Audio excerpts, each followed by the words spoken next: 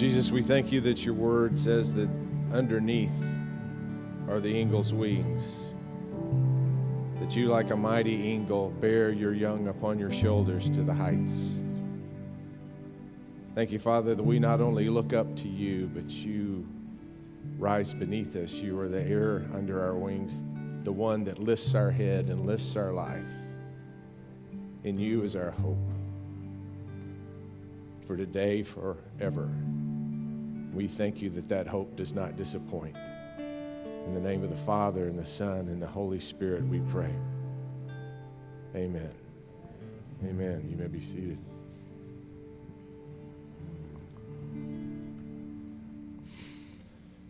Well, y'all can pray for your pastor this morning. I woke up with really high sugars, and you know I'm a diabetic. And I've been wrestling with that all morning, just trying to get to a place I can function. So it's a bit of a miracle I'm standing in front of you right now. But we're just going to pray that that continues to come under control. Amen. I don't know that there's much explanation to it, but I am working all my deductive powers, trying to figure out what else I can do to get things in the right place. But you're in for a treat this morning. I noticed, did you notice the eagle in the picture just a moment ago? That picture was actually taken just over our harvest garden out here. We've got a bald eagle that's calling us home right now. Isn't that cool? And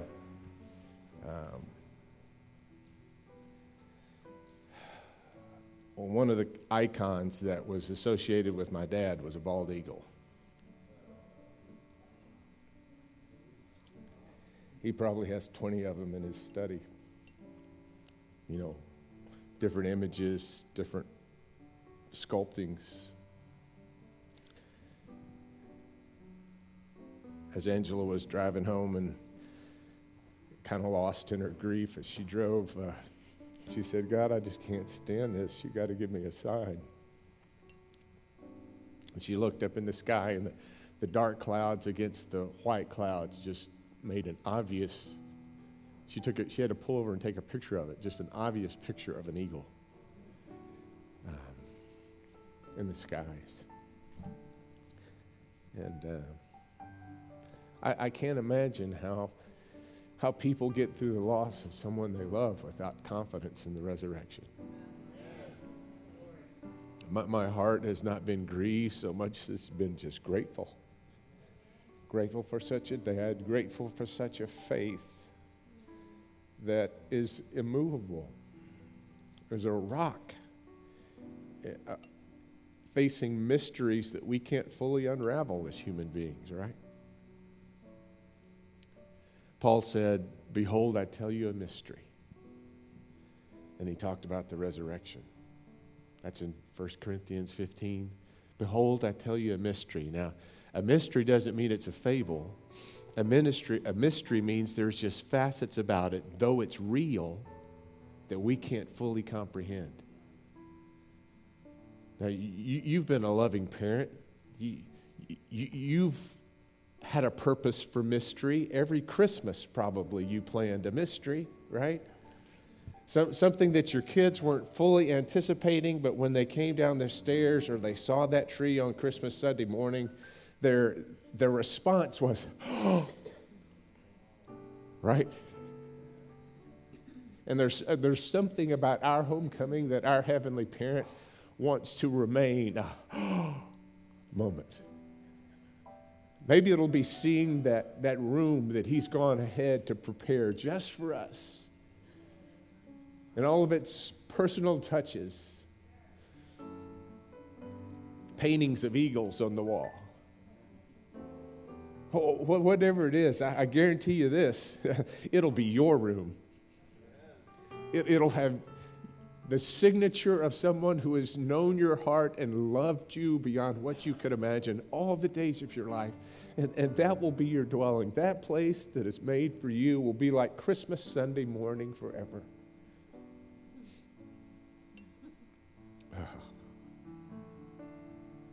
I tell you a mystery. You know, it's a mystery largely because we only really see this side, just glimpses Jesus' resurrection, others near-death experiences perhaps that are kind of a peeking through the veil, but we don't see the other side. But God in this world has given us some examples, and Paul talked about those. He talked about the seed, you know. You got all kinds of seeds, but in a sense they have to die. They have to go in the ground. See, that's what he's saying. Just like a seed has to go in the ground, when our bodies go in the ground, what was put in the ground is not what comes up, but it is what comes up because it comes from the seed. A corn seed doesn't raise the same thing as a strawberry seed, right? And so who you are here will shape who you are there. But who you are there is so much more than what you were here, right? We see it in the cycle of a butterfly, right? The butterfly that goes into its cocoon. I read a little bit about that last night. I always hate to be ignoramus when I'm trying to talk about stuff like that. So I read last night, I didn't know this, but I read that in order to make the cocoon, that the monarch butterfly actually, this is a monarch, it actually strips itself of its skin, and the larva is already underneath. According to that. Did you say no? Oh, you said yes. Okay. I thought, oh no. I read the wrong article. Because Terry knows her butterflies, right? Someday when she goes to the other side, we'll see butterflies everywhere. I'm certain of that. So then it goes into its cocoon. And this is the amazing thing. When it goes into its cocoon, it turns absolutely to goo. Nothing left, just turns into mush. You know, just liquid. It emulsifies, it turns into liquid. And then somehow, God has so designed it that it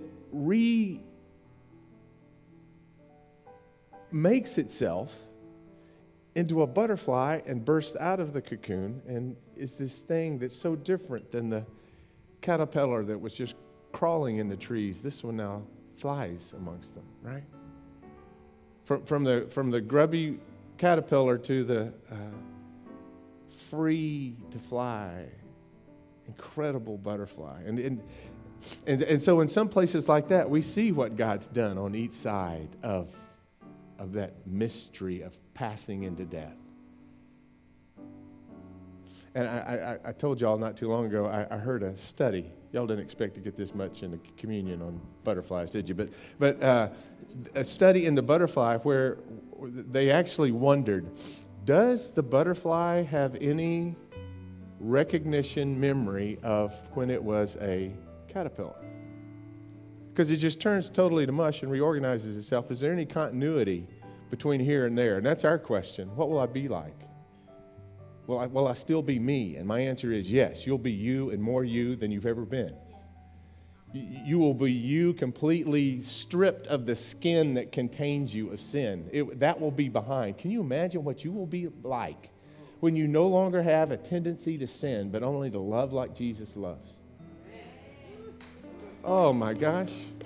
I'm shocked that anyone would recognize me. Aren't you? You know? I know someday when Cheryl and I meet on the other side, she's going to say, "Where were you all my life?" You know, I can't imagine that kind of transfer. But they wondered, you know, you wonder if you'll still remember the people that you knew here, if there's that big a transformation.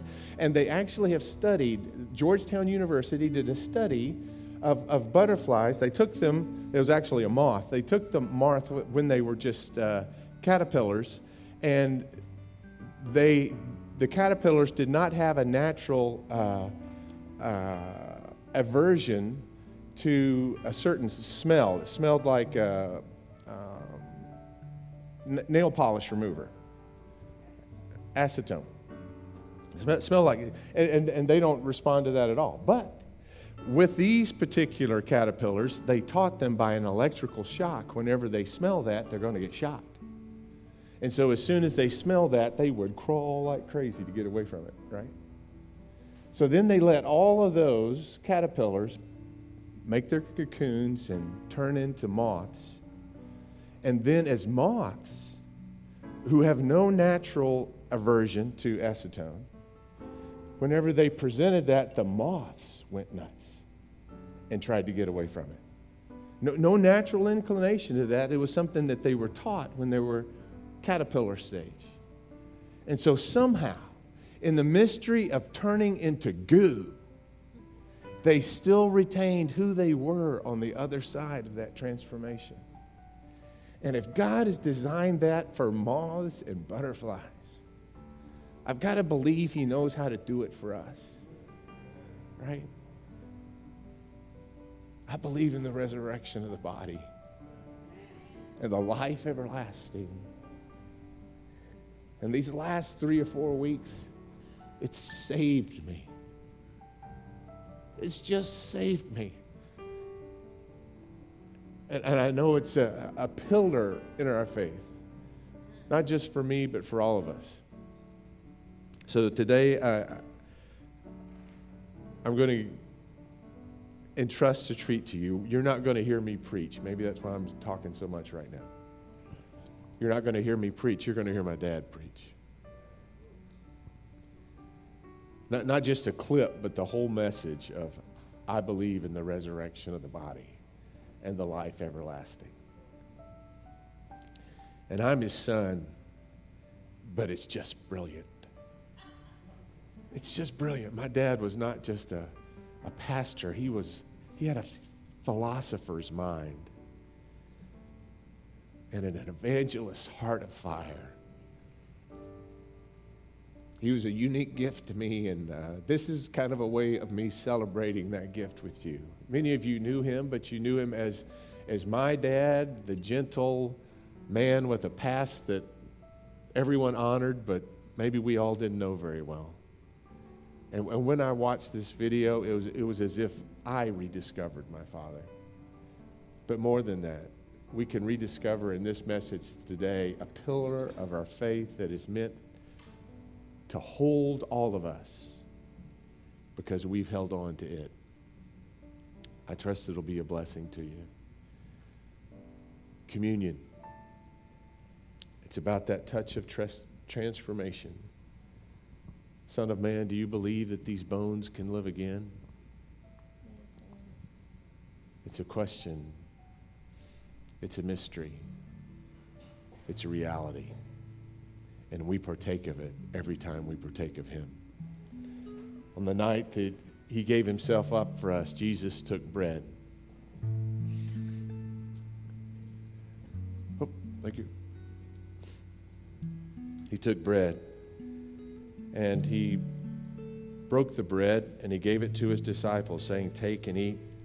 This is my body, which is broken for you. Do this as often as you do it in remembrance of me." So if you have your bread and juice, you may partake of it now. And after supper, Jesus took the cup, and he gave thanks to you, our Father, and he gave it to his disciples, and he said, "Take and drink from this, all of you, for this is the cup of the new covenant, poured out for you and for many for the forgiveness of sins. Do this as often as you drink it in remembrance of me." So, Lord, we thank you that you pour out your Holy Spirit on these gifts of juice and bread. Just as you pour out your Holy Spirit and pour it abroad in our hearts, Father, you Niagara your grace, like Niagara Falls, into our souls. Do that just now, Lord Jesus. Remind us of the great mystery that is yet a reality. Christ in us, the hope of glory. Resurrection by the power of God. So many mysteries, yet so real, that sustain us from moment to moment and day to day, no matter what we face in this life and the next. Your grace has the answer, and we have you. We thank you, Lord God, for your all-sufficiency. In the name of the Father and the Son and the Holy Spirit, we give you thanks, and we pray as you taught us to pray, saying, "Our Father, who art in heaven, hallowed be thy name. Thy kingdom come, thy will be done, on earth as it is in heaven. Give us this day our daily bread, and forgive us our trespasses, as we forgive those who trespass against us. And lead us not into temptation, but deliver us from evil. For thine is the kingdom and the power and the glory forever. Amen.